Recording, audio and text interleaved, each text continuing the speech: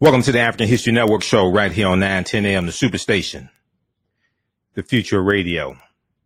I'm your host, Brother Michael M. Hotep. It is Monday, June 28th, 2021, and we are live. Hope everybody's doing well today. You know, people are still trying to recover from the floods and recover from the storms here in the Detroit area. Michigan State Police put out a notice today. Well, they put one out, I think, yesterday also. Notice today, if you see flooding water, don't swim in it. If you, they have to, I don't understand why they have to put, well, I do understand why they have to. Some people are stupid, but anyway, if you see flooding water, okay, don't swim in it. Don't go scuba diving. Okay, it's nasty water. All right. It makes no sense, but maybe they're nasty people. I don't know. But anyway.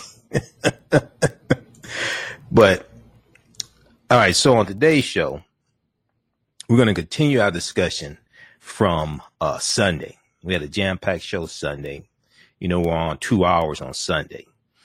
But Sunday, one of the things we talked about was June 26, 1844 in Oregon, before Oregon became a state in the Union. Oregon passed a law banning all free black people in the state of Oregon. That was June 26, 1854. And we also see that the Oregon Constitution of 1857 included racial exclusions, provisions against African Americans and Asians. These are going to be what are known as black exclusion laws. And we see that Oregon became a state in the Union February 14th, 1859. And it came into the Union as an all-white state. So in the second part of the show, we're going to continue our discussion dealing with Oregon banning free black people in 1844, free African Americans in 1844. And how this impacts Oregon today. The impact can still be felt today. All right. We'll talk about that. In the first part of the show, I want to deal with this story out of Amherst, Massachusetts. Amherst, Massachusetts. And I've seen this story for a few days here. But Amherst, Massachusetts, the city council has voted to establish a reparations fund for African Americans. City council has voted to establish a reparations fund for African Americans.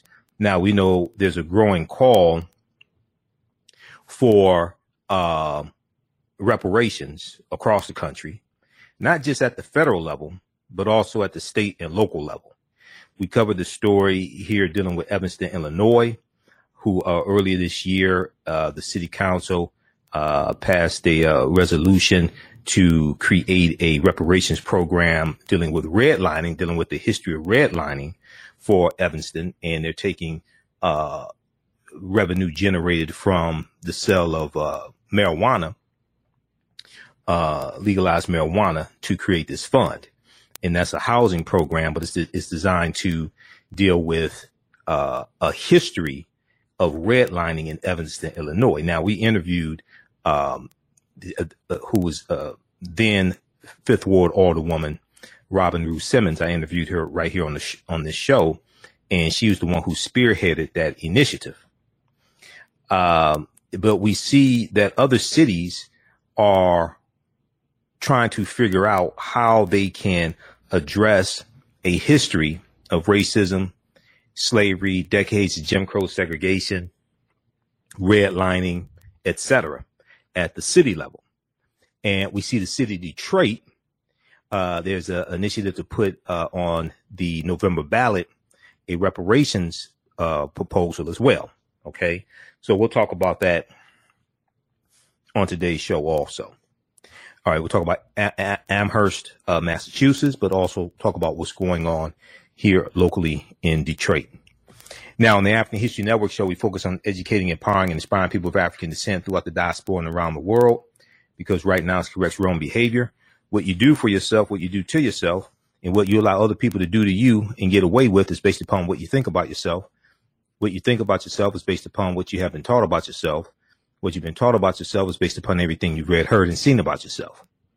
So when you control the radius of a man or woman's thoughts, you can control the circumference of his or her actions, because the mind can't do or teach what it doesn't know. Now, we deal with a number of different topics here on the African History Network show. We deal with current events in history and politics, education, economic empowerment, entrepreneurship, relationships, love, sex, health issues, and much, much more.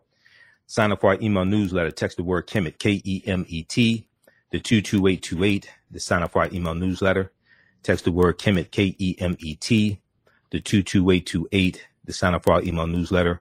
Also visit our website, AfricanHistoryNetwork.com, AfricanHistoryNetwork.com. Sign up for our email newsletter. If you'd like this type of information, you can support the African History Network, $, the AHN show through Cash App, $, the AHN show through Cash App, also through PayPal, paypal.me/the AHN show, paypal.me/the AHN show. When you do it through Cash App, be sure to do $, the AHN show, SHOW. It'll say Michael, and it'll show my name there also. All right. We have a new online course starting up Sunday, July 4th, the 4th of July, 2 p.m. to 4 p.m. Eastern Standard Time. Ancient Kemet, the Moors, and the Ma'afa understand the transatlantic slave trade, what they didn't teach you in school. I teach the class as a 10-week online course. We deal with thousands of years of history and what led up to the transatlantic slave trade taking place. Visit our website, AfricanHistoryNetwork.com. AfricanHistoryNetwork.com. We have the information right on the homepage. You can register for the course there. As soon as you register, you can start watching bonus content as well. Ancient Kemet, the Moors, and the Ma'afa, understanding the transatlantic slave trade, what they didn't teach you in school. It's a 10-week online course that I teach. It's going to start up Sunday, July 4th, 2021, 2 p.m. to 4 p.m. Eastern Standard Time. You can watch around the world. We do the classes live. All the sessions are recorded, so you can go back and watch them over and over again. All right, I want to jump into this first story here, and this is coming out of Amherst, Massachusetts. Okay, we're going to go to clip one here in just a second, Shakita. This is coming out of Amherst, Massachusetts. There's a couple of stories from the Associated Press, one from ABC News, some local outlets, Mass Live as well out of Massachusetts, but there's one here from NBC News, also picked up from the Associated Press. Amherst creates fund to pay reparations to Black residents. Amherst, Massachusetts, creates fund to pay reparations to Black residents. Now, Amherst, Massachusetts is among hundreds of communities and organizations across the country seeking to provide reparations for African Americans. And, this past weekend in Cobra, National Coalition of Blacks for Reparations in America, they just had their national conference in Cobra. I wasn't able to attend. I was so busy. But, Dr. Leonard Jeffries is one of my teachers. I think he was speaking there. And some people I know who were speaking there. Dr. Greg Carr was speaking there as well. I'm sure Cam Howard spoke. Also, we had Cam Howard here on the show dealing with H.R. 40, going to be voted on in the House Judiciary Committee. This was 2 or 3 months ago, and it actually passed the House Judiciary Committee for the first time in 32 years. Well, if we look at this article here from NBC News, a Massachusetts town has created a fund to pay reparations to African American residents as communities and institutions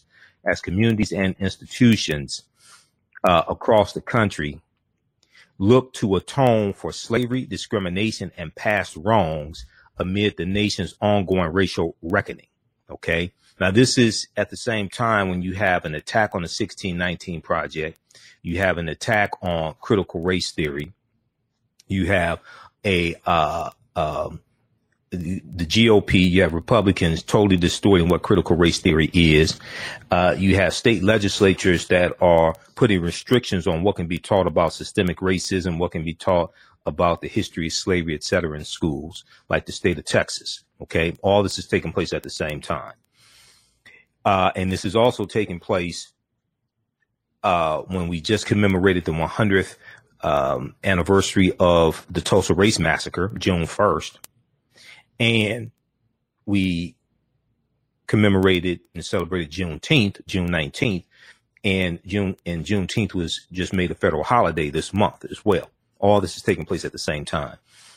Now, the Amherst Town Council, City Council, on Monday, that was Monday last week, Monday, June 21st, voted 12-1 in favor of establishing the fund and requiring a 2/3 vote of the city council to authorize any spending from it. The Daily Hampshire Gazette reported. Okay, it passed 12-1 in favor of establishing the fund and requiring a 2/3 vote of the council to authorize spending from it. Michelle Miller co-founded Reparations for Amherst, a local advocacy group that pushed for the measure. And she told the newspaper, the Daily Hampshire Gazette, that the fund sets the foundation for providing equity in the college town, which is located 90 miles from Boston. Okay, it's located 90 miles from Boston. Michelle Miller and other proponents have cited restrictive housing policies, okay, whether it's redlining or restrictive covenants, restrictive housing policies that prevented African-American families from purchasing homes in desirable parts of town. African-Americans were also shut out of jobs and educational opportunities at the University of Massachusetts Amherst, one of the state's largest and most prominent institutions, they say.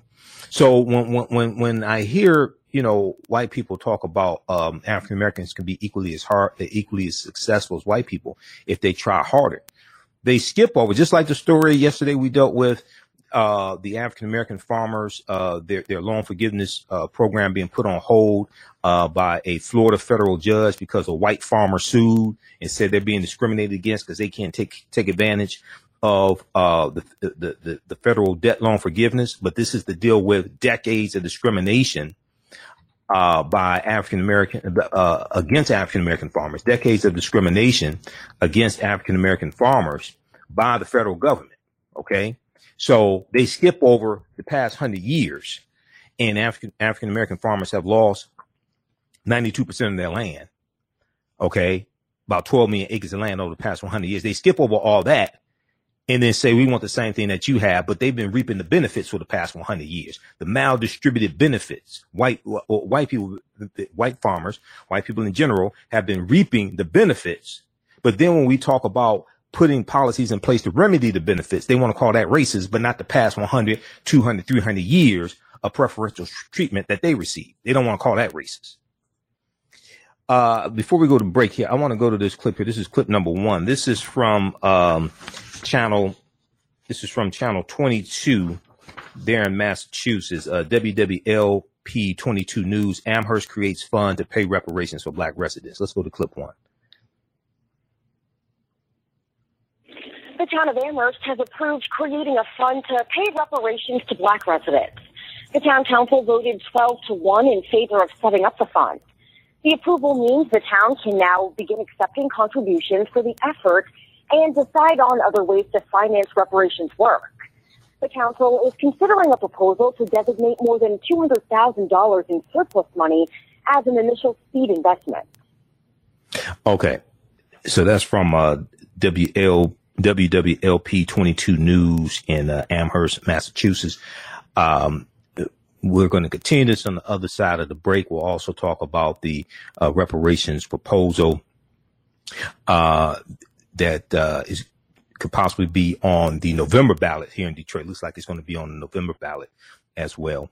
You listen to the African History Network show right here on 910 AM, the Superstation, the Future Radio. I'm Michael Imhotep. We'll be back in a few minutes. Black on Purpose Television Network. Yes, Black on Purpose Television Network. All black, all positive, all the time. The largest black-owned streaming television network in the world. Bringing our people together worldwide. Controlling our messages, our story, our way. Black TV the way it should be. Black music, black history, and more. 30-plus channels, thousands of shows. Black on Purpose Television Network. Subscribe now. Digital Dandelion's Technical Solutions works with businesses like yours to create an operations manual for your business, which is something many businesses don't have. According to AARP, more than 30% of small business owners are over 50 years old. Many business owners want to retire by selling their businesses or by passing their businesses on to their children. However, according to Forbes Investment Advisors, many retiring owners' attempts to sell their businesses for retirement fail. You cannot sell your business without a business manual. Your children also cannot inherit your business because there is no way to run it. Your business does not have to die when you leave. Their business Bible product will give you the tools you need for a thriving business that can make you money even after you retire. Are you looking at increasing your business's annual revenue? Digital Dandelions can help you make at least $100,000 in annual revenue and expand your business. Speak with them today about solidifying your business. Visit digitaldandelions.com today and get a free 30-minute consultation. We all know the cannabis industry is headed toward an uprise in the past decade. What happens when there is a brand that brings this uprise in a blow? The cannabis industry welcomes her uprise. Hustle her hemp. Delivering excellence with pride is her watchword, and how you choose to embrace it makes it a priority. From cultivating rich cannabis into exquisite and tastefully finished CBD products to delivery, Hustle Her Hemp leaves no stone unturned. Hustle Her Hemp's mission is to empower women of color by building business and creating legacies, uniting beauty, health, and business. We are a pure definition of how we want the CBD industry to become in the future. While we are redefining innovation, we bring the same energy to improving the quality of life. Hustle Her Hemp is the new uprise.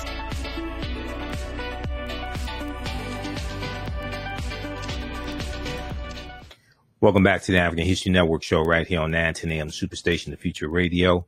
I'm your host, Brother Michael M. Hotep. It is Monday, June 28th, 2021. And we are live. Hope everybody's doing well. Calling number is 313-778-7600. 313-778-7600 is the calling number if you have a question or comment. All right, and we know June 29th is tomorrow, but June 29th is the birth date of one Kwame Ture, formerly known as Stokely Carmichael. So we posted an article on our Facebook fan page, the African History Network, from blackpast.org, dealing with Kwame Ture, who helped coin the term Black Power, 1966, June 1966. It was being used before then, but it's a whole backstory. I interviewed Mukasa Dada, who worked with Kwame Ture, Stokely Carmichael. They were both in SNCC together. And Mukasa Dada talked about how it was actually he who came up with the term Black Power. But Kwame Ture actually popularized it. Willie Ricks, Mukasa Dada. Mukasa Dada's still alive. All right, still crazy. That brother's something else. But anyway, I want to go back to the story here dealing with City Council in Amherst, Massachusetts, passing a resolution to set up a fund to distribute reparations to African Americans. So the story comes by way of NBC News, and ABC has a story on this. I looked at some local stories also on this. This is from June 25th, 2021. Amherst creates fund to pay reparations to Black residents. Now, we see a growing push for reparations, but not just at the federal level. And we talked about this on our show yesterday. You have now 190 co-sponsors of HR 40 in the House of Representatives. All of them are Democrats. Go to congress.gov. Go to congress.gov. We talked about this on yesterday's show. So go back. You know, all these shows are archived at our Facebook fan page, The African History Network, The African History Network, and our YouTube channel, Michael M. Hotep, IMHOTEP. You can read all these bills at congress.gov, bills coming out of the House of Representatives and U.S. Senate. You can read them at congress.gov. Look at HR 40, Commission to study and develop proposals for African Americans Act, sponsored by Sheila Jackson Lee of the Congressional Black Caucus, Democrat out of Texas, same woman who sponsored the Juneteenth bill to make Juneteenth a federal holiday.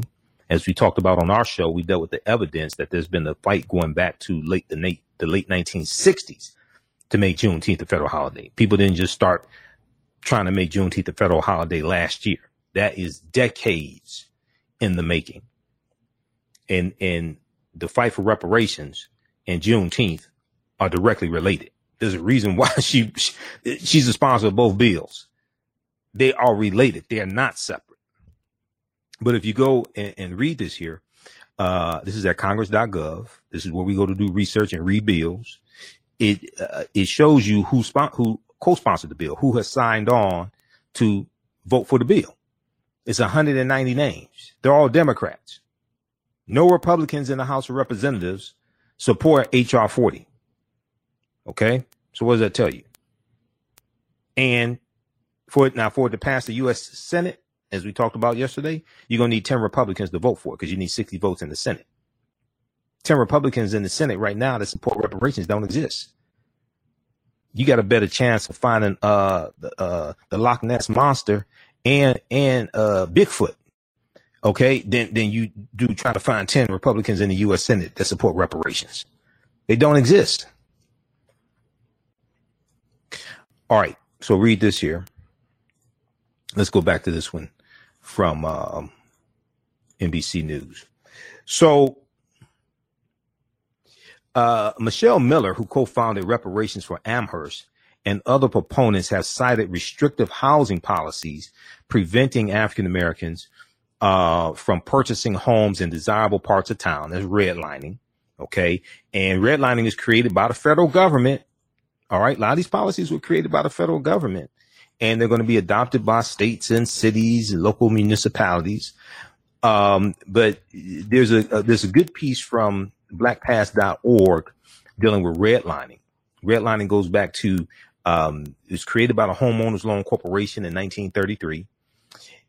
Homeowners Loan Corporation was created by the federal government in 1933. Redlining we're going to see come into existence somewhere between 1934 and 1937.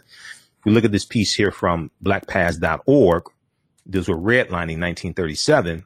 It talks about how redlining refers to a discriminatory pattern of disinvestment and obstructive lending practices that act as an impediment to home ownership among African Americans and other people of color. Now, we know that home ownership is one of the number one ways that you build wealth in this country.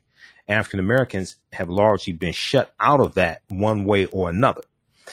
Banks use the concept to deny loans to homeowners and would-be homeowners who lived in these neighborhoods. This in turn resulted in neighborhood economic decline and the withholding of services or their provision at an exceptionally high cost. The origin of the term redlining stems from the policies developed by the Homeowners Loan Corporation, the HOLC, created in 1933 by the Franklin Roosevelt administration. This was part of the New Deal. This is part of the New Deal to reduce home foreclosures during the Great Depression, which starts in 1929, the stock market crash of October 1929, and then institutionalized by the 1937 U.S. Housing Act, the 1937 U.S. Housing Act. This is all federal law. And the 1937 U.S. Housing Act established the Federal Housing Association, the FHA.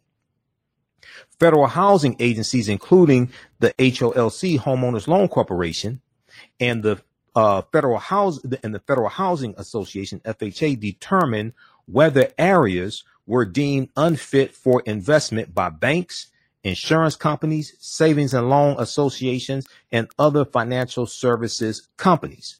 The areas were physically demarcated with red shading on a map. In contrast, zones which were to receive preferential lending status were marked in green shading and intermediate areas in blue shading. Often these decisions were arbitrarily based on the area's racial composition rather than income levels. Often these decisions were arbitrarily based on the area's racial composition rather than income levels. While the practice was almost universal before 1968. The Civil Rights Act passed that year, which was the Fair Housing Act of 1968. The Fair Housing Act of 1968 theoretically outlawed redlining. Nonetheless, its impact was still felt after that date. In a series of Pulitzer Prize winning articles, which appeared in 1988 under the title The Color of Money, Atlanta Journal-Constitution reporter Bill Dedman described how Atlanta, Georgia banks still discriminated by the racial designation of neighborhoods. Well, so one of the things this is showing is how white people benefit from their whiteness, even if they don't know they benefit from their whiteness. This is one of the things that this is showing when you study this history. This is why you have certain people that want to shut down the conversation about teaching this history, teaching the history of systemic racism and things like this in school. Because now you're going to deal with how this whole system is put together and the maldistribution of wealth, power, and resources. And if you can figure out how this is all put together, then you can understand the laws that have to be reversed and how to change this. So there's a concerted effort to suppress this from being taught in schools. And the reason why people want to suppress it from being taught in schools is because they benefit from wealth, power, resources being maldistributed. Racism is a system of advantage and privilege distributed based upon race. This comes the ideology of European white supremacy. This is for the purpose of preserving genetic white survival. Racism, it has nothing to do with not liking people, calling people racial epithets, things like this. Racism is a system of advantage and privilege distributed based upon race. Now, this is not attacking people. This is not attacking people who are white. No, we're talking about a system of white supremacy and racism. Oftentimes you have people who benefit from the system and don't really know it. They're not bad people, but a lot of times they benefit from it and don't know it. This is why this is a concerted effort to keep the history from being taught. Because see, once people start realizing, because you have some people that say, well, wait a second, we saw with the protests that took place in the summer of 2020. It wasn't just black people out protesting. It was white people as well as saying this is wrong. This is unjust. There was white people saying Black Lives Matter as well. So read the rest of this article here from blackpast.org. This one deals with redlining. Okay. And there are other articles you can read dealing with this. His article illustrated how these banks, Bill Dedman for Atlanta Journal-Constitution, his article illustrated how these banks were nearly twice as likely to lend to homeowners and prospective homeowners in low-income white neighborhoods as in affluent black neighborhoods. Now, here's white people who are low-income white neighborhoods who are benefiting from the discriminatory practices of the banks. Now, sometimes they didn't know. Sometimes, it could be a situation where they didn't know the banks were doing this. But now we do know. See, they're benefiting from being white. Now, it could be very well a lot of them didn't know that the banks were doing this or continuing to do this after 1968, after the Fair Housing Act, because it's going to be another 20 years until about 1988 where the Fair Housing Act actually has some teeth in it to really be enforced. So read the rest of this here. I don't have time to get through it. This is only 1 hour show. Redlining from blackpast.org. Okay. Racism is a system of advantage and privilege distributed based upon race. This gives you some insight into how this system works. And politics is the legal distribution of what? Scarce wealth, power, and resources. These were laws from the federal government. The redlining was created by the federal government. Okay. So when we talk about repairing the damage, we're not just talking about repairing it. We talk about reparations. We're not just talking about repairing the damage of 246 years of slavery. We're talking about decades of Jim Crow, segregation, redlining, housing discrimination, job discrimination, theft of land, okay, being locked out of loans. We're talking about repairing the damage that distributed wealth, power, and resources into the hands of Europeans. And one of the ways we see this is the racial wealth gap, where the median household wealth for a white family is 10 times that of an African-American family. Okay, let's go back to this one here. So Michelle Miller and other proponents have cited restrictive housing policies that prevented African-American families from purchasing homes in desirable parts of town. We can also talk about the GI Bill. I've done a whole presentation dealing with the GI Bill and how many African-Americans were locked out of getting the low interest loans to go to college, buy homes, and start businesses after World War II. Okay, when these men come back home, and many of them many African-American GIs are discriminated against when it comes to taking advantage of the benefits that they earned from serving in the military through the GI Bill. Now, African Americans were also shut out of jobs and educational opportunities at the University of Massachusetts Amherst, one of the state's largest and most prestigious institutions. As a result, the median income for Amherst, Massachusetts white families is more than 2 times that of African American families, and more than half of its African American population lives below the poverty line. Now, once again, now you may have a lot of white people. You have a lot of white people who benefit from this maldistribution of wealth, power, and resources, but they may not know it until it's brought to their attention. They may not really understand how all that came about. Some of them do, but some of them don't. And there's a reason why you have certain people that don't want this history taught in schools, because you have a lot of people who realize, just as we saw last summer, of different races, to realize this is wrong. You can't treat people like this. This is why America must have a massive history lesson. This is why America must have a massive history lesson to correct these injustices. You have to call them out so you can correct them. Now, Amherst, Massachusetts is among hundreds of communities and organizations across the country seeking to provide reparations to African Americans, from the state of California to cities like Providence, Rhode Island, religious denominations like the Episcopal Church, and prominent colleges like Georgetown University in Washington. Amherst, Massachusetts advocates have cited Evanston, Illinois, and which became the first African American city to pay reparations last month, as a model. That would be May 2020, as a model for their efforts. Now, Robin Rue Simmons, Fifth Ward Alderwoman Robin Rue Simmons, she spearheaded that initiative in Evanston, Illinois. And the proposal that the city council came up with is based upon a 77-page study that was done in the year 2020. Okay. And I read some of that study in preparation for my 1-hour interview with Robin Rue Simmons. The interviews are archived here on the African History Network, on Facebook and YouTube. And I've got the study around here somewhere. What the hell is that thing? I got it because I took it to the printer and got it printed up. I think this is just, let's see right here. This right here. Evanston Policies and Practices Directly Affecting the African American Community, 1900 to 1960 and present. This is the 77-page study that the reparations program in Evanston, Illinois is based upon. They did the research. Now, some people say, "Oh, why are you dealing with housing? Why aren't you dealing with slavery?" Well, when you read the study and you do research on this, you'll find out that the state of Illinois abolished slavery in 1818.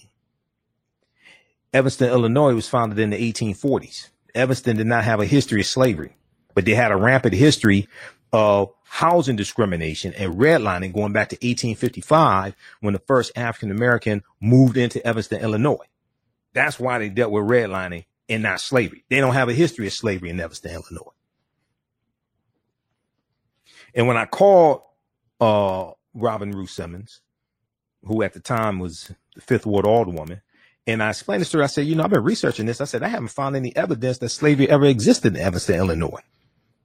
She said, I'm so glad you said that, because so many people were putting out misinformation saying, oh, they should do reparations for slavery. This is a joke, blah, blah, blah, because they ain't do research.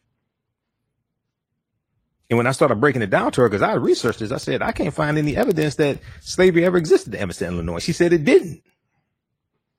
That's why they dealt with redlining. Okay, let's continue here.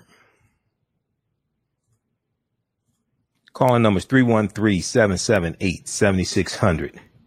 is the calling number. If you have a quick question or comment, 313-778-7600 is the calling number. If you have a quick question or comment. All right. We're going to go to clip 2 here in just a second, Shakita.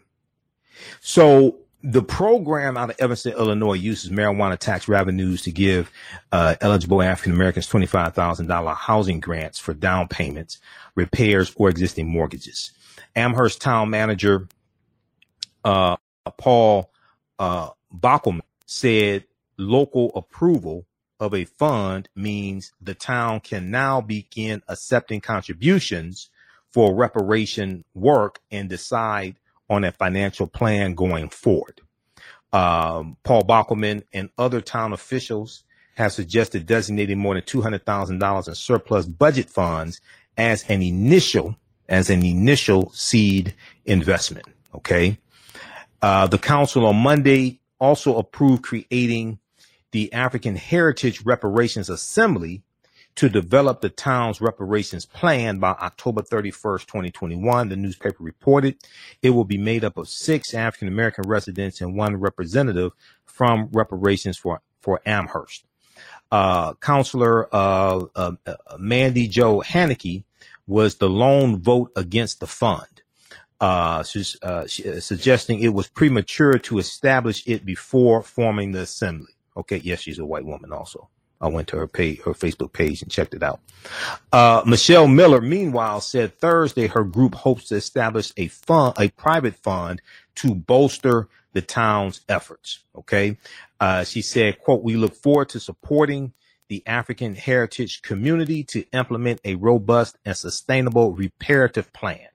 End quote. Okay. Check out this article here at NBCnews.com. Amherst creates fund to pay reparations to African-American residents. Now, at the same time that this is going on in different cities across the country, we also see a growing call for reparations right here in the city of Detroit. And Keith Williams, Michigan Democratic Black Caucus, he called me. He's a friend of mine. We're on I'm on the board of Grits and Politics with Keith Williams. He called me about this a few weeks ago. We know that they're collecting signatures to put a reparations bill on the ballot in the November election here in Detroit also. Okay. I want to go to this clip here from WDIV Channel 4 from this is from June 16th, 2021. Reparations discussion gains momentum with city council resolution petition drive. Let's go to this clip.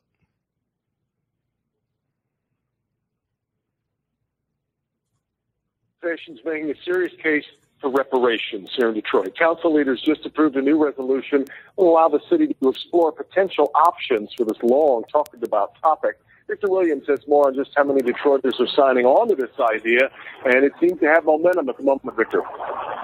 Lots of momentum, Devin. Take a look at this. This is just one of the sheets that's used to collect signatures for this petition. Notice there are only 12 slots. So if we wanted to show you all of the Detroiters that signed on to this, we'd be holding hundreds of these.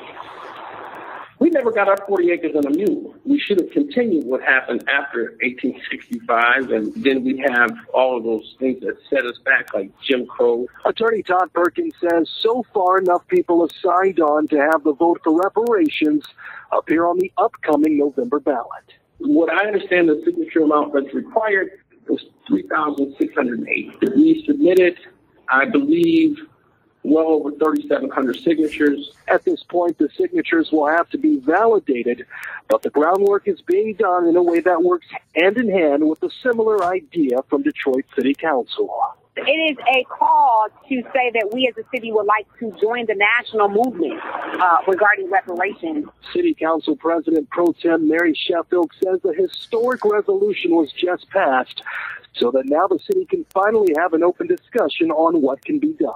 We, as a predominantly black city, believe that so many of our families have been hurt And we would like to begin to explore ways in which reparations could play out here in Detroit. But some leaders in the black community, like pastor of 180 Church Lorenzo Sewell, believes a handout is exactly what this would be. I believe that us as a people, we have enough within ourselves to do everything we need to do to pull ourselves up. I don't believe that we need a handout. Anytime you receive shekels, there come shackles. And the resolution that was passed mainly focuses on reparations for America and our entire nation, but the ones with the signatures that I'm holding right here in my hand, this is mainly, according to Todd Perkins, something that's going to be for Detroiters specifically. As far as where the money is coming from, he's saying maybe we should dip into the marijuana money because a lot of those funds have yet to be allocated. Victor Williams. On it, all right, Victor. I photograph. Okay, pause right there. All right, that's courtesy WDIV Channel 4 in Detroit. That's on June 16th, 2021. They have an article dealing with this at clickondetroit.com. Clickondetroit.com. Detroit City Council approves reparations resolution. That's an article from clickondetroit.com. This clip is also on their YouTube channel, WDIV's YouTube channel. Name of that clip is Reparations Discussion Gains Momentum with City Council Resolution Petition Drive. Okay. Now, the pastor that you heard, see, this is an example of how you need to go study some history. Okay. There's always an Isaiah T. Montgomery in the bunch. There's always an Isaiah T. Montgomery in the bunch. Who was Isaiah T. Montgomery? Isaiah T. Montgomery was the only African-American delegate at the Mississippi State Convention in 1890 when they voted on the Mississippi State Constitution. And the Mississippi State Constitution instituted poll taxes and literacy tests. And Isaiah T. Montgomery was the founder of Bayou, Mississippi. He was a wealthy African-American. He owned land. He was also the first mayor of Bayou, Mississippi. And he voted against the interests of his own people, along with these white supremacists at the Mississippi State Convention. Okay. We talked about this before as well. Read this article here from Washington Post. The Mississippi plan to keep blacks from voting in 1890. We came here to exclude the Negro. Okay. Now, the quote, "We came here to exclude the Negro," that is what the convention president, Solomon Saladin Calhoun, who was a white county judge, that's what he said. He said, this is why we're here. He said, quote, "Let's tell the truth if it bursts the bottom of the universe. Let's tell the truth if it bursts the bottom of the universe. We came here to exclude the Negro. Nothing short of this will answer." And Isaiah T. Montgomery voted along with the white supremacists against the interests of his own people. Okay, that's Hiram Rhodes Revels. He was the first African-American U.S. senator from Mississippi. Who was not the first, he's the only. They haven't had one since 1870 when he was sworn in. 1870. They haven't had one since Reconstruction because of the restrictive voting laws that were passed in Mississippi. This is one of the reasons why you needed a Voting Rights Act of 1965. Okay. And it's been attacked. The Voting Rights Act of 1965 has been attacked since it was signed into law in 1965 by President Lyndon Johnson. This is Isaiah T. Montgomery. I think he's related to Senator Tim Scott also of South Carolina. This is Isaiah T. Montgomery.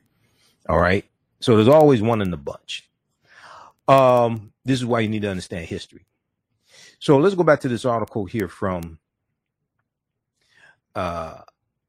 Detroit Free Press. Name of this article is Detroit City Council pushes ahead with reparations initiative. Detroit City Council pushes ahead with reparations initiative from Dana Afana, June 15th, 2021.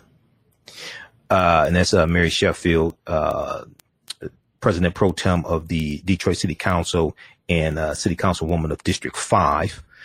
So the resolution also states that African Americans have been unjustly enslaved, segregated, incarcerated, denied housing, quote, through racist practices, end quote, in public and private markets, denied mortgages, displaced and faced racial steering, redlining, blockbusting, gentrification, and more. This don't have nothing to do with what the hell we got in us. What we're talking about is what happened to us. Okay, this is what we're talking about. This is what happens when you don't understand history. Attorney Todd Perkins, and I know Todd. I just saw Todd. What day is this? Monday. I saw Todd Thursday. I had to go get my hair cut, and his law office is in the same building. So Attorney Todd Perkins is submitting a ballot initiative for the November 2020 election, seeking to amend a portion of the city charter.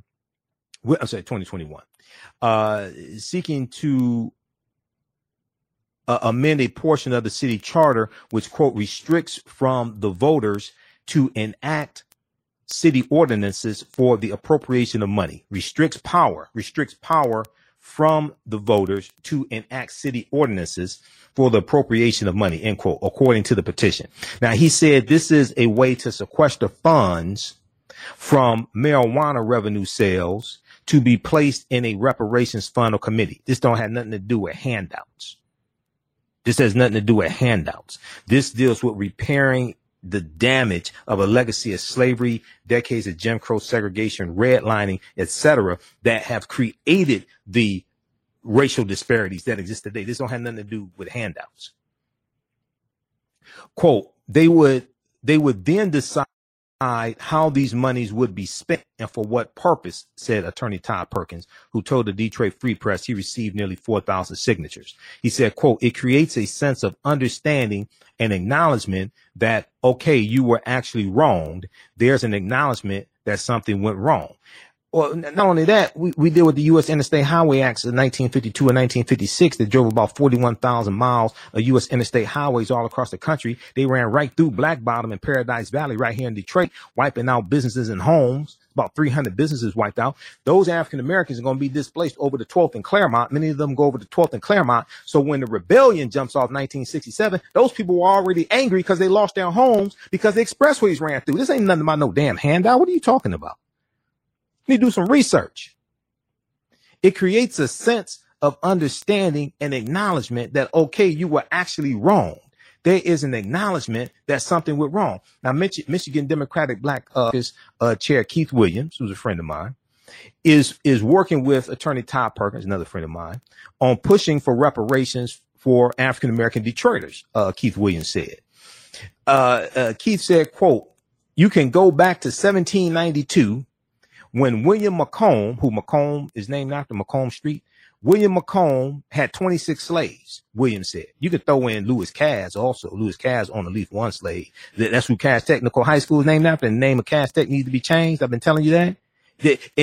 And Lewis Cass was also President Andrew Jackson's Secretary of War, and he helped carry out the Indian Removal Act of 1830, which pushed the Choctaw, Chickasaw Creek, Cherokee, and Seminole Indians off their land in southeastern United States, sent them over 1,000 miles into Oklahoma on what's known as the Trail of Tears, and 1/3 of the people on the Trail of Tears were African people. These were the slaves of those 5 civilized tribes of Native Americans. This is Lewis Cass, who was involved in the suppression and attacking and displacement of African Americans.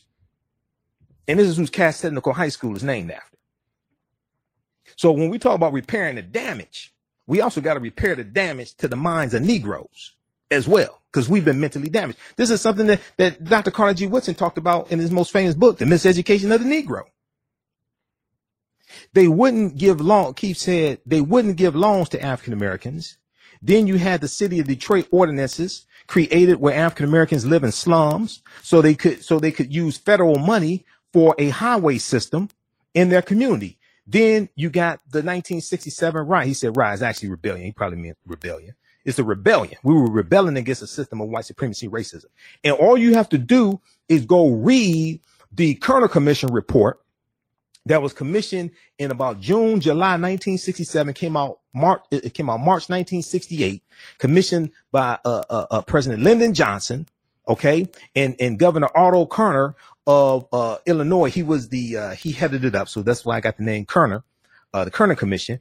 It talked about what caused the rebellions. It talked about a disinvestment in the cities. It talked about poor education, poor opportunity for jobs. It talked about the racism and discrimination that was inflicted upon African Americans. This is not talking about no hand up. Okay. This is talking about get your knee off our neck. This is dealing with repairing the damage. Now, when, let's see. So, Keith Williams added that the caucus also endorsed Proposal P, a ballot initiative to amend the city's charter, the city of Detroit's charter. Part of the changes includes establishing a reparations task force. When he said, when Mary's resolution, Councilwoman Pro Tem Mary Sheffield, when Mary's resolution was voted on, then passed, he said, I had tears in my eyes. I look at the people who left Black Bottom. Okay. I thought about the people who went through police brutality right here in the city of Detroit. And a lot of that happened before Mayor Coleman Alexander Young, Mayor Coleman Alexander Young became mayor, because when he became mayor, one of the first things he did was to integrate the police force, because there was such rampant police brutality by white police officers taking place before the 67 rebellion. We can go back to the 1943 Detroit race riot up and down Woodward Avenue during World War II. We can go back to the 1943 Detroit race riot. So he said the people who have been impoverished all of their lives in Detroit, all of the wealth that was taken from us. I say God is good, Keith Williams said. Now, the resolution from City Council highlights that the city addresses a range of issues, including right to water and sanitation. That's not a handout. Right to environmental health. That's not a handout. Right to safety. Right to live free from discrimination, including people with disability, immigrants, LGBTQ, and others. That's not a handout. Right to recreation, right to access and mobility, right to housing, right to the fulfillment of basic needs. Okay. Read the rest of this. It goes on to say, Mary Sheffield says there's a lot of systemic issues that African Americans face, and this is a predominantly black city and needs to stay a predominantly black city as well. She said, I think it's important that we acknowledge it and we at least begin to have conversations on how to address the issues of reparations. Okay, so read the rest of this article. Those watching on Facebook and YouTube, we're going to keep broadcasting. We're out of time here on 910 AM Superstation WFDF. We're going to talk about when Oregon banned black people, free black people in 1844. We'll continue that discussion. Right now, it's correct wrong behavior. It's not over till we win Wakanda forever. And we'll talk to you tomorrow. Peace. Stand by. All right.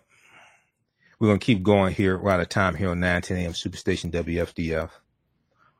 How's everybody doing? Hey, if you like this type of information, you can support the African History Network, $ the AHN show through Cash App, $ the AHN show through Cash App, and also through PayPal, paypal.me/the AHN show. Okay. We definitely need your support.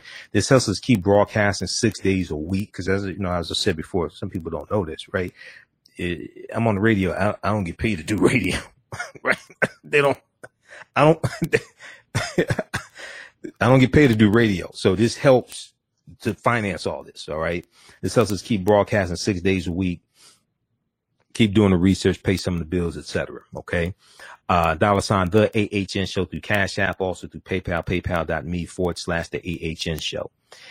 Or at our website, AfricanHistoryNetwork.com. Now we have a new online course starting up, Sunday, July 4th, the 4th of July, Sunday, July 4th, 2021.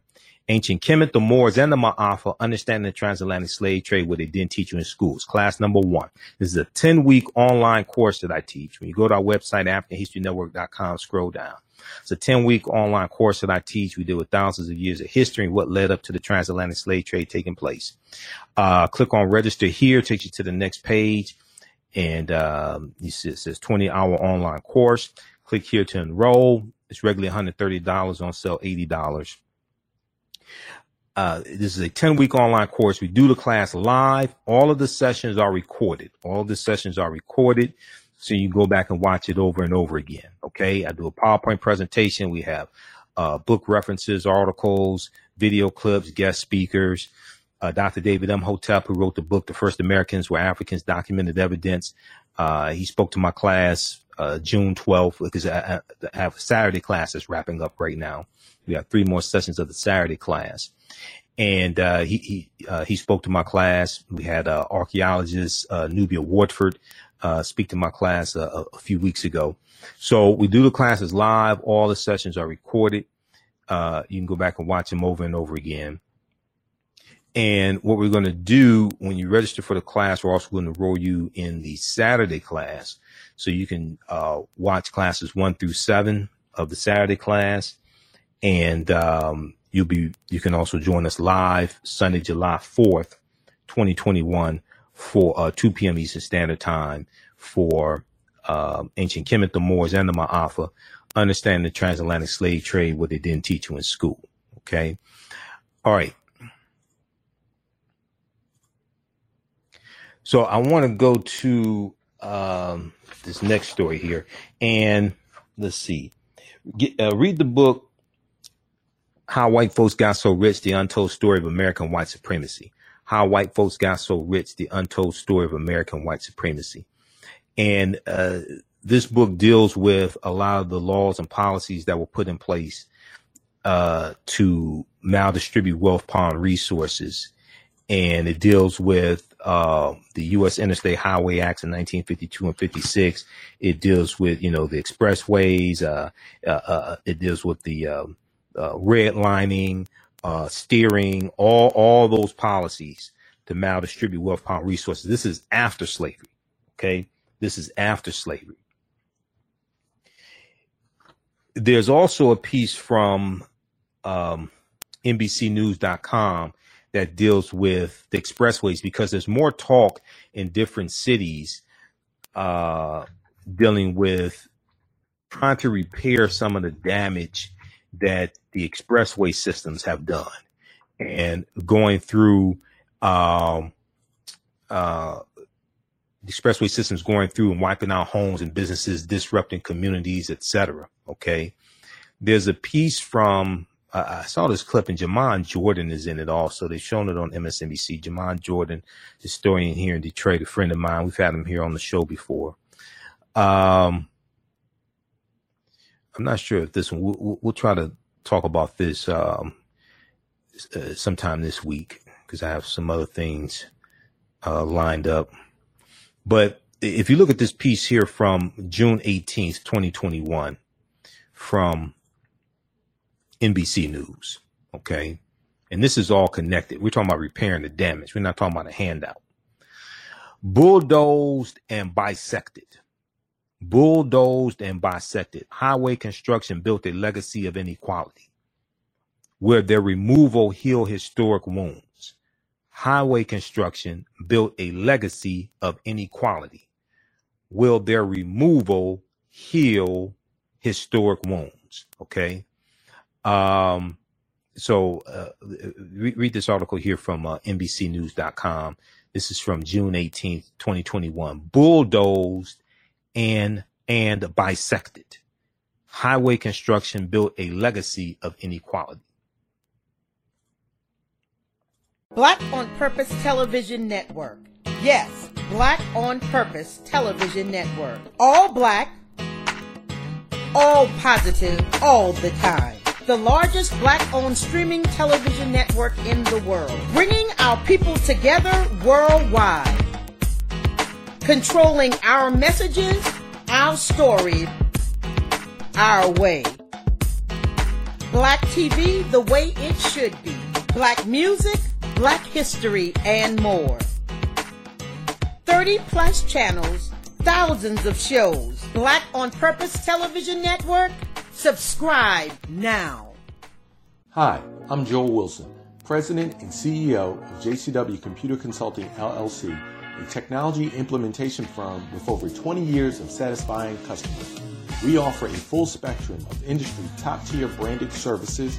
We are an authorized partner or reseller for Lenovo, Zoom, T-Mobile, Microsoft 365 and Surface tablets, Google Workspace, Acer, Asus, Samsung, PCmatic security software, and many more. Our online store features laptops, Chromebooks, computers, printers, accessories, and software.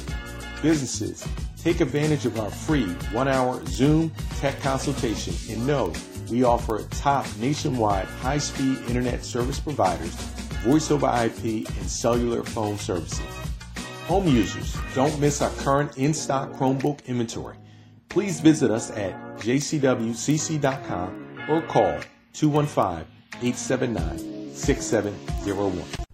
For 25 years, the Black History 101 Mobile Museum has carried on the rich legacy of the Black Museum movement in America by showcasing original artifacts of the Black experience at colleges, universities, K-12 schools, corporations, libraries, conferences, and cultural events, making it the most traversed Black History mobile exhibit in American history. Dr. Khalid El Hakim is the founder of the Black History 101 Mobile Museum, and he is a highly sought-after public speaker on topics of Black history, social studies, education, museum studies, hip-hop, and race relations. Dr. Khalid was named among the change makers for NBC Universal's Erase the Hate campaign and listed as one of the 100 men of distinction for Black enterprise. He recently founded the Michigan Hip Hop Archive on the campus of Western Michigan University. The Black History 101 Mobile Museum is currently scheduling in-person and virtual exhibits nationwide. For more information, please contact Dr. Khalid Al Hakim directly at 313-645-4197, 313-645-4197, or visit their website at blackhistorymobilemuseum.com. That's blackhistorymobilemuseum.com. You can also email him at bhistory101@yahoo.com, bhistory101@yahoo.com. All right, now I want to go to this next story here. So on our show yesterday, we started talking about what happened in Oregon in 1844, June 26, 1844. Oregon was a territory. It wasn't a state in the Union. And they passed a law that banned all free African Americans. Okay. They passed a law banning all free African Americans. There was a piece from Equal Justice Initiative that talked about this, and we shared that on yesterday's show, on Monday's show. So we're going to recap that, and then I want to go to this piece from the Washington Post that goes more in depth, and there's some information also from blackpast.org. June 26, 1844. Oregon bans free African Americans. Okay. On June 26, 1844, the Legislative Committee of the territory then known as Oregon County passed the first of a series of Black exclusion laws. The law dictated that free African Americans were prohibited from moving into Oregon County, and those who violated the ban could be whipped, not less than 20, no more than 39 stripes. Those who violated the ban could be whipped, not less than 20, no more than 39 stripes. That December, the law was amended to substitute forced labor for whipping. It specified that African Americans who stayed within Oregon would be hired at a public auction, and that the hirer would be responsible for removing the hiree out of the territory after the prescribed period of forced service was rendered. This law was enforced even though slavery and involuntary servitude were illegal in Oregon. All right. The preamble to a later exclusion law passed in 1849, it explained legislators' beliefs that, quote, it would be highly dangerous to allow free Negroes and mulattoes to reside in the territory of Oregon County, or Oregon Country, I should say, or to intermix with Indians, instilling feelings of hostility toward the white race. Okay, or intermix with Indians, instilling feelings of hostility toward the white race. Now, Oregon the Oregon Constitution of 1857 included racial exclusion provisions against African Americans and Asian Americans. And then we know February 14th, 1849, Oregon joins the Union as an all-white state. Okay. Oregon joins the Union as an all-white state. All right. So that's from EJI.org, Equal Justice Initiative. Now I want to look at this piece from Washington Post. This is by Deneen L. Brown, June 7th, 2017. When Portland banned blacks, Oregon's shameful history of an all-white state. And let me pull this up here. Do I have this one?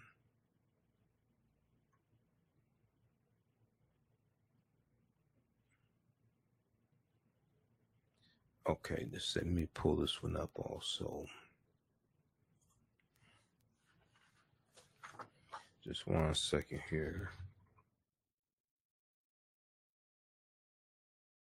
All right, so in 1844, and they show a picture here, the Ku Klux Klan parade, East Main Street in Ashland, Oregon in the 1920s. They show the Klan having a parade, the Klan marching. All right.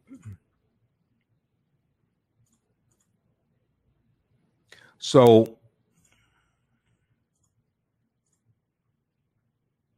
in 1844, in 1844, all African Americans were ordered to get out of Oregon country, the expansive territory under American rule that stretched from the Pacific coast to the Rocky Mountains. It stretched from the Pacific coast to the Rocky Mountains.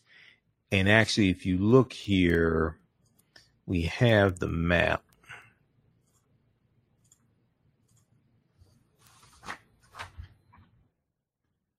Get to see Oregon country here. Okay, United States here. So it's not a state in the Union yet. It becomes a state in the Union in 1859. This is British North America, Canada. This is Vancouver over here, part of Canada, Pacific Ocean.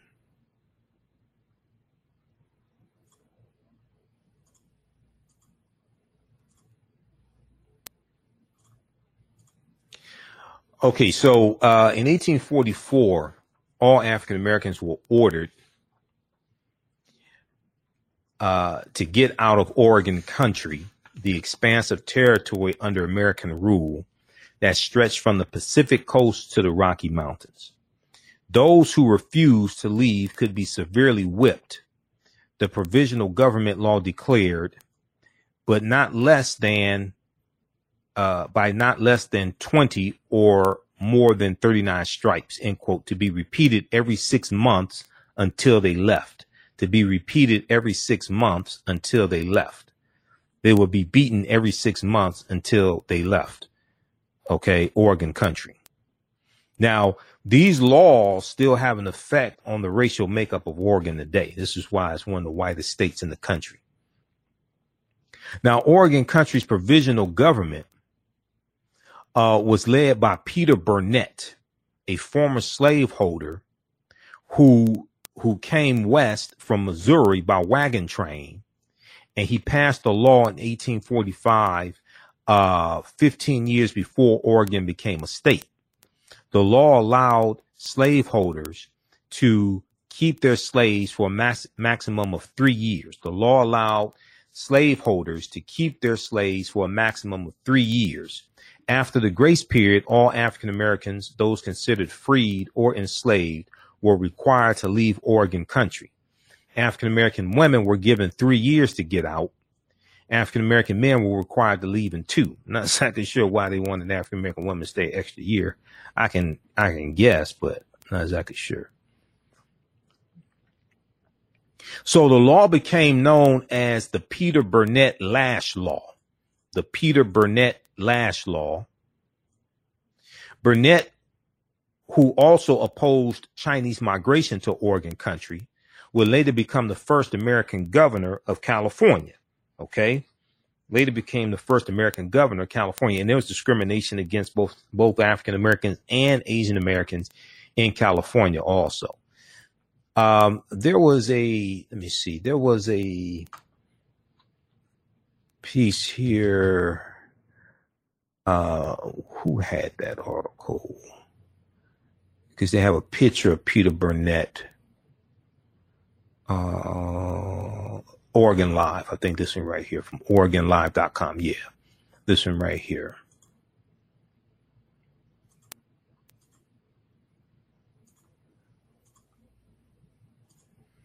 Black History Month, Oregon's exclusion laws aim to prevent blacks from settling here. This is from January 10th, 2019. This is Peter Burnett, author of Oregon's 1844 exclusion law. This is Peter Burnett. He became the first governor of California.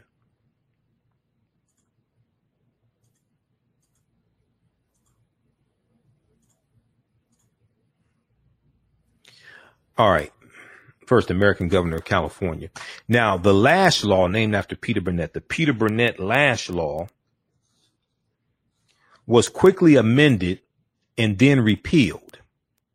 No African Americans were ever lashed under the law. Okay, but it's originally called the Peter Burnett Lash Law.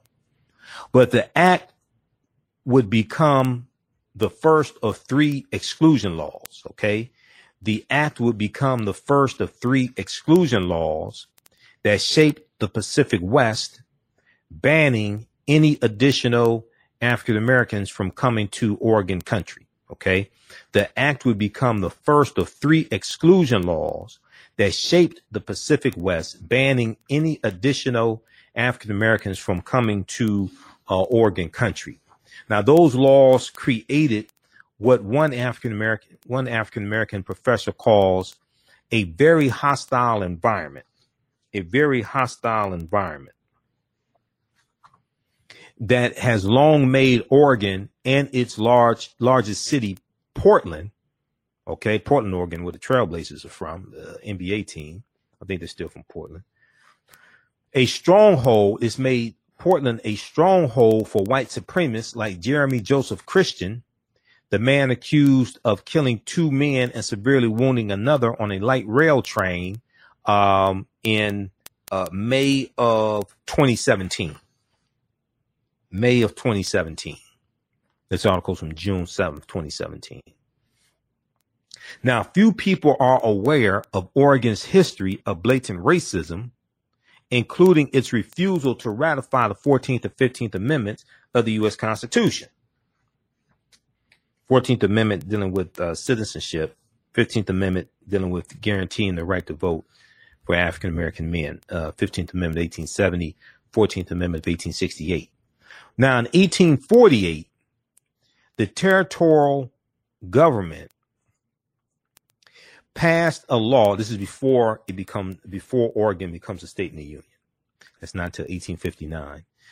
In 1848, the territorial government passed a law making it illegal for any Negro or mulatto, to their words, not mine, to live in Oregon country. In 1850, under the Oregon Donation Land Act, the Oregon Donation Land Act, whites and half-breed Indians were granted 650 acres of land from the government. Okay. White people and half-breed Indians were granted 650 acres of land from the government. But any other person of color was excluded from claiming land in Oregon. In 1851, Jacob Vanderpool, the African-American owner of a saloon restaurant, and boarding home, was actually expelled from Oregon territory.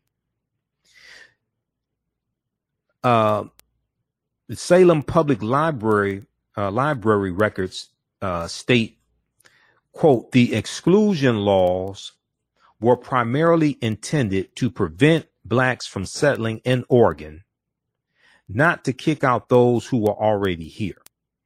The exclusion laws were primarily intended to prevent blacks from settling in Oregon, but not to kick out those who were already here, according to Salem Public Library records. But Vanderpool's neighbor, quote, reported him for the crime of being black in Oregon, and Judge Thomas Nelson gave him 30 days to leave the territory. Okay, he got reported for being black in Oregon. Now, in 1857, as Oregon sought to become a state, it wrote the exclusion of blacks into its constitution. This is the 1857 Constitution of State Constitution of Oregon. They stated, quote, no free Negro, just a second, no free Negro or mulatto not residing in this state at the time of the adoption of this Constitution shall ever come, reside, or be within this state, or hold any real estate, or make any contract, or maintain any suit therein, and the legislative assembly shall provide by penal laws for the removal by public officers of all such free Negroes and mulattoes, and for their effectual exclusion from the state, and for the punishment of persons who shall bring them into the state, or employ or harbor them therein. Okay, let me repeat that. This is in the 1857 State Constitution of Oregon. Okay, as Oregon sought to become a state in the Union of the United States of America, it wrote the exclusion of blacks, of African Americans into its constitution. The 1857 State Constitution of Oregon says, quote, no free Negro or mulatto not residing in this state at the time of the adoption of this Constitution shall ever come, reside, or be within this state, or hold any real estate. They're making it illegal for African Americans to own land in Oregon, or hold any real estate, or make any contract, or maintain any suit therein. And the legislative assembly shall provide for penal laws for the removal by public officers of all such free Negroes and mulattoes, and for their effectual exclusion from the state, and for the punishment of persons who shall bring them into the state, or employ or harbor them therein. So they're saying you're going to be punished if you hire these Negroes or mulattoes, if you harbor them, if you have them stay with you, you try to hide them, protect them, if you bring them into the state. This is a total exclusion of free African Americans and mulattoes in the state of Oregon in their state constitution of 1857. Now, when Oregon entered the Union of the United States in 1859, it did so as a quote unquote whites only state. It did so as a whites only state. The original state constitution of Oregon banned slavery, but also excluded non-whites from living there. So they banned slavery, but they also excluded non-whites from living in Oregon. Now, Winston Grady Willis, director of Portland State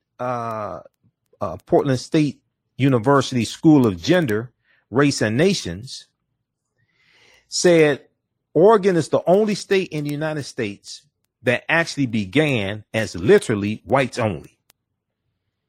Oregon is the only state in the United States that actually began as literally whites only.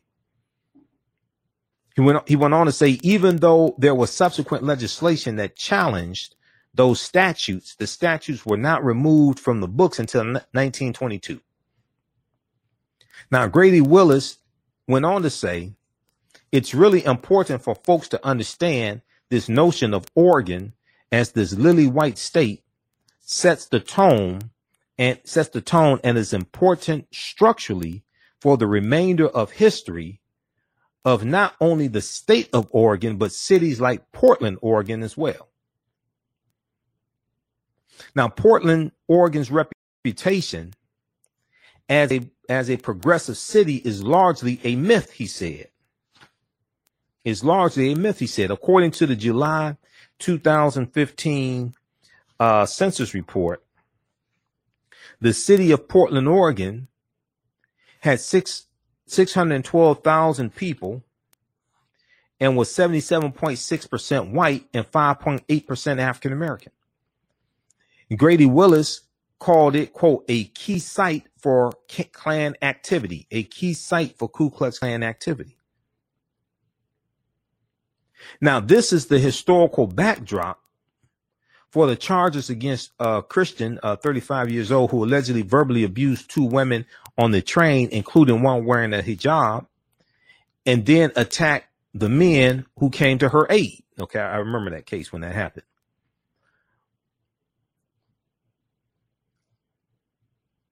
Okay.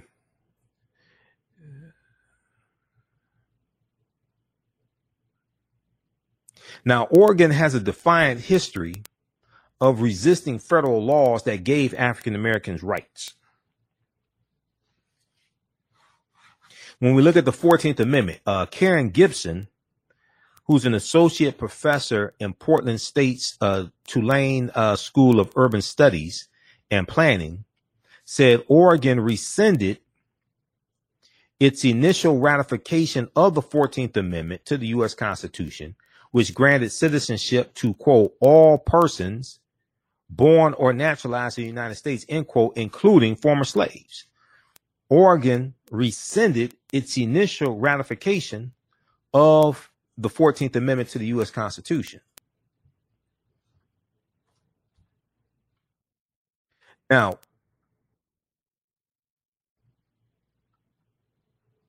just 1 second here. Okay, now Oregon was just one of 6 states that refused to ratify the 15th Amendment, which gave African American men the right to vote. Oregon was just one of 6 states that refused to ratify the 15th Amendment of 1870. Oregon did not ratify the 15th Amendment, which was ratified by the other states in 1870. Oregon did not ratify the 15th Amendment until 1959, 100 years after the state joined the Union in 1859. It was a symbolic adoption as part of its centennial celebration. This 100th anniversary celebration as being a state in the Union. They did it as symbolism. It was a symbolic adoption for Oregon to ratify the 15th Amendment in 1959. It did not re-ratify the 14th Amendment to the U.S. Constitution until 1973. Now, many white settlers who came to Oregon came here for the Oregon Land Donation Act. The Oregon Land Donation Act. This place was intentionally settled by whites for whites, Gibson said. Okay, and that gave the Oregon Donation Land Act gave whites and half-breed Indians 650 acres of land. They were allocated that from the government. Quote, they did not want slavery here. They didn't want land taken over by large plantations. So they did not have to compete with bonded labor. They didn't want to compete with the labor of enslaved Africans because you can't work cheaper than free. And we know there were at least 262 skills, trades, and crafts that African people had in this country from 1619 to 1865. So you're going to see these efforts by some people to keep slavery out of areas, not for moral reasons, not because they felt slavery was wrong and they didn't feel they felt people shouldn't be treated like that. Well, it's because of economic reasons. They didn't want slaves doing the work and doing the jobs that white men were doing, because we had skills and trades. Okay, we were skilled tradespeople also. We weren't just picking cotton. So you're going to see this. You're going to see this fight as well, trying to keep slavery out of areas for economic reasons. Quote, they did not want slavery here. They did not want land taken over by large plantations, so they didn't have to compete with bonded labor. But they also thought blacks were inferior. They also thought blacks were inferior. That is still here. White supremacy is about that. The beliefs that whites are supreme. Now, Darnell Milner, I should say, Professor Emeritus in Portland State's Black Studies Department, said many early Oregon settlers were opposed to slavery, quote, not because of what it did for blacks, but because of what it did to them, to white people. Not because of what it did to African Americans, but because of what it did to white people. Slavery represented a competition they did not wish to work against, end quote. Now, Darnell Milner said Oregon became a place where many practices we associate with the Jim Crow South were legal here. Many practices we associate with the Jim Crow South were legal in Oregon. In the 1920s, Oregon had the largest Ku Klux Klan organization west of the Mississippi River. In 1922, Walter Pierce, a member of the Ku Klux Klan, was elected governor of Oregon. Now, he's a member of the Ku Klux Klan, elected governor of Oregon. We see that Peter Burnett, who came up with the Black Exclusion Laws of 1844, we see he became the first American governor of California. Now, Walter Pierce served as a member of the U.S. House of Representatives from 1932 to 1942. Okay. And then and we know in 1922, he became governor of Oregon. He was a Klan member. They showed some more Klan members there. It says Jesus saves above them. Question we should ask is, Jesus saves who? Who is it saving them? Who is it saving? Who is Jesus? I'm just asking. The question says Jesus saves. So my response would be, Jesus saves who or whom? Now, Oregon's hostility toward African Americans remains part of the state's culture. It remains part of the culture of Oregon. In the 1980s and 90s, Oregon became a destination for the largest skinhead movement in the country, Darnell Milner said. Professor Emeritus in Portland State's Black Studies Department. Darrell Milner. In the 1980s and 90s, Oregon became a destination for the largest skinhead movement in the country.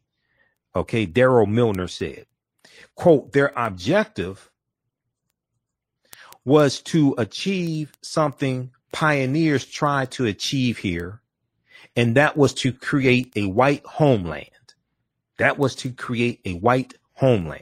Now, Darrell Milner said that in the 1980s and 90s, quote, in Oregon, and especially in Portland, Oregon, it was very dangerous for a person of color, end quote. an infamous racial attack occurred in Portland in 1988 when an Ethiopian immigrant was fatally beaten by 3 white supremacist skinheads on the streets of Portland, Oregon. Mulugeta Sarah was a student at Portland University. He was killed by 3 white supremacists who were members of the white Aryan resistance who beat him with a baseball bat. In 1990, the Southern Poverty Law Center and the Anti-Defamation League won a lawsuit against the white Aryan resistance on behalf of Sarah's family. Daryl Miller said he has lived in Oregon 47 years. He said when he heard about the stabbings on the train in May of 2017, the stabbings on the train in May of 2017, he said he was disturbed but not surprised. Disturbed but not surprised. He said it reinforced the subterranean awareness all people of color in Oregon have that something like that could happen to them at any time and in place. Anytime and in any place. That is reflective of what people of color in Oregon live with. It is on a subconscious level daily. It is on a subconscious level daily. You are constantly aware that is a possibility. Okay, so check out this article here from, this is from June 7th, 2017. When Portland banned blacks, Oregon's shameful history as an all-white state. When Portland banned blacks, Oregon's shameful history as an all-white state. And this is by Deneen L. Brown for the Washington Post. Okay. Now, very quickly here. Lastly, there's also a piece from blackpast.org that deals with Black Laws of Oregon, 1844 to 1877, 1844 to 1857. Okay. Black Laws of Oregon, blackpast.org, 1844 to 1857. So you can check this out as well. It's another good article, a lot of historical information.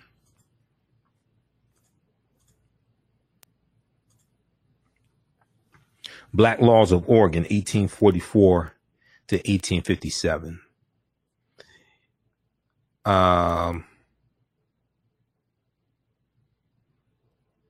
And just briefly here, it says beginning with the Exclusion Law of 1844, enacted by the provisional government of the region of Oregon country before it became a state in the Union, Oregon passed a series of measures designed to ban African American settlement in the territory. Historian Elizabeth McLagan describes those laws in the article below.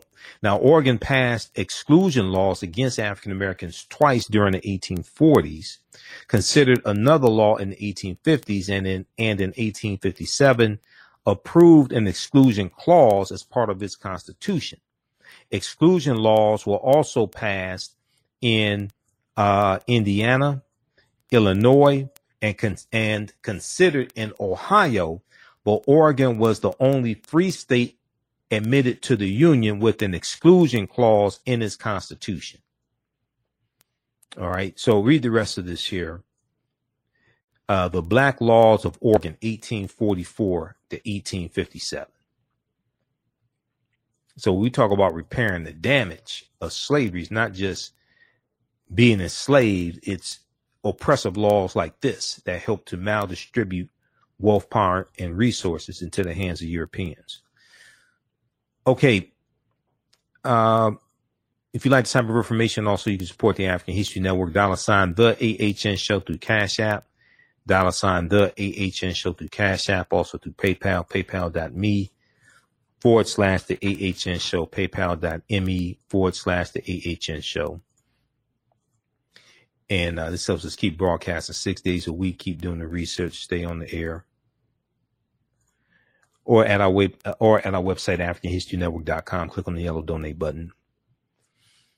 And when you do it, do Cash App, be sure to type in $, the AHN show, SHOW, it'll say Michael and show my name there. We have the real, a real Cash App account up, and these other ones are fake ones.